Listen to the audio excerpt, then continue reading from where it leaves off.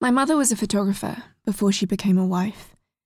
Each year when we went to the sea, Mama would play with me on the beach, taking roll after roll of film. Grandpa sent these off to Kodak to be made into Kodachrome slides, and in the autumn, as the leaves darkened and we returned to Tokyo, my mother would open a bottle of Coca-Cola at Grandpa's home in Meguro, and we would watch the slides all at once on the projector. I still have them, these home movies of sorts. They're in the basement of the Meguro house, filed away in narrow leather boxes. Sometimes I go down there to look at the slides. They are beautiful, each one a rectangular jewel encased in white card. I can see my mother in miniature biting the cone of an ice cream, me in the sand with my red bucket, my swimsuit damp from the sea. Grandpa sheltering under an umbrella, even though he is already in the shade.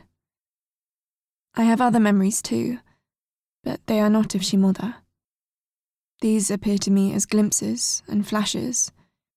In my mind's eye, the line of the coast straightens, the rocky inlets of Shimoda are replaced by an open harbour, and I hear the slap of my feet on concrete as I run and run.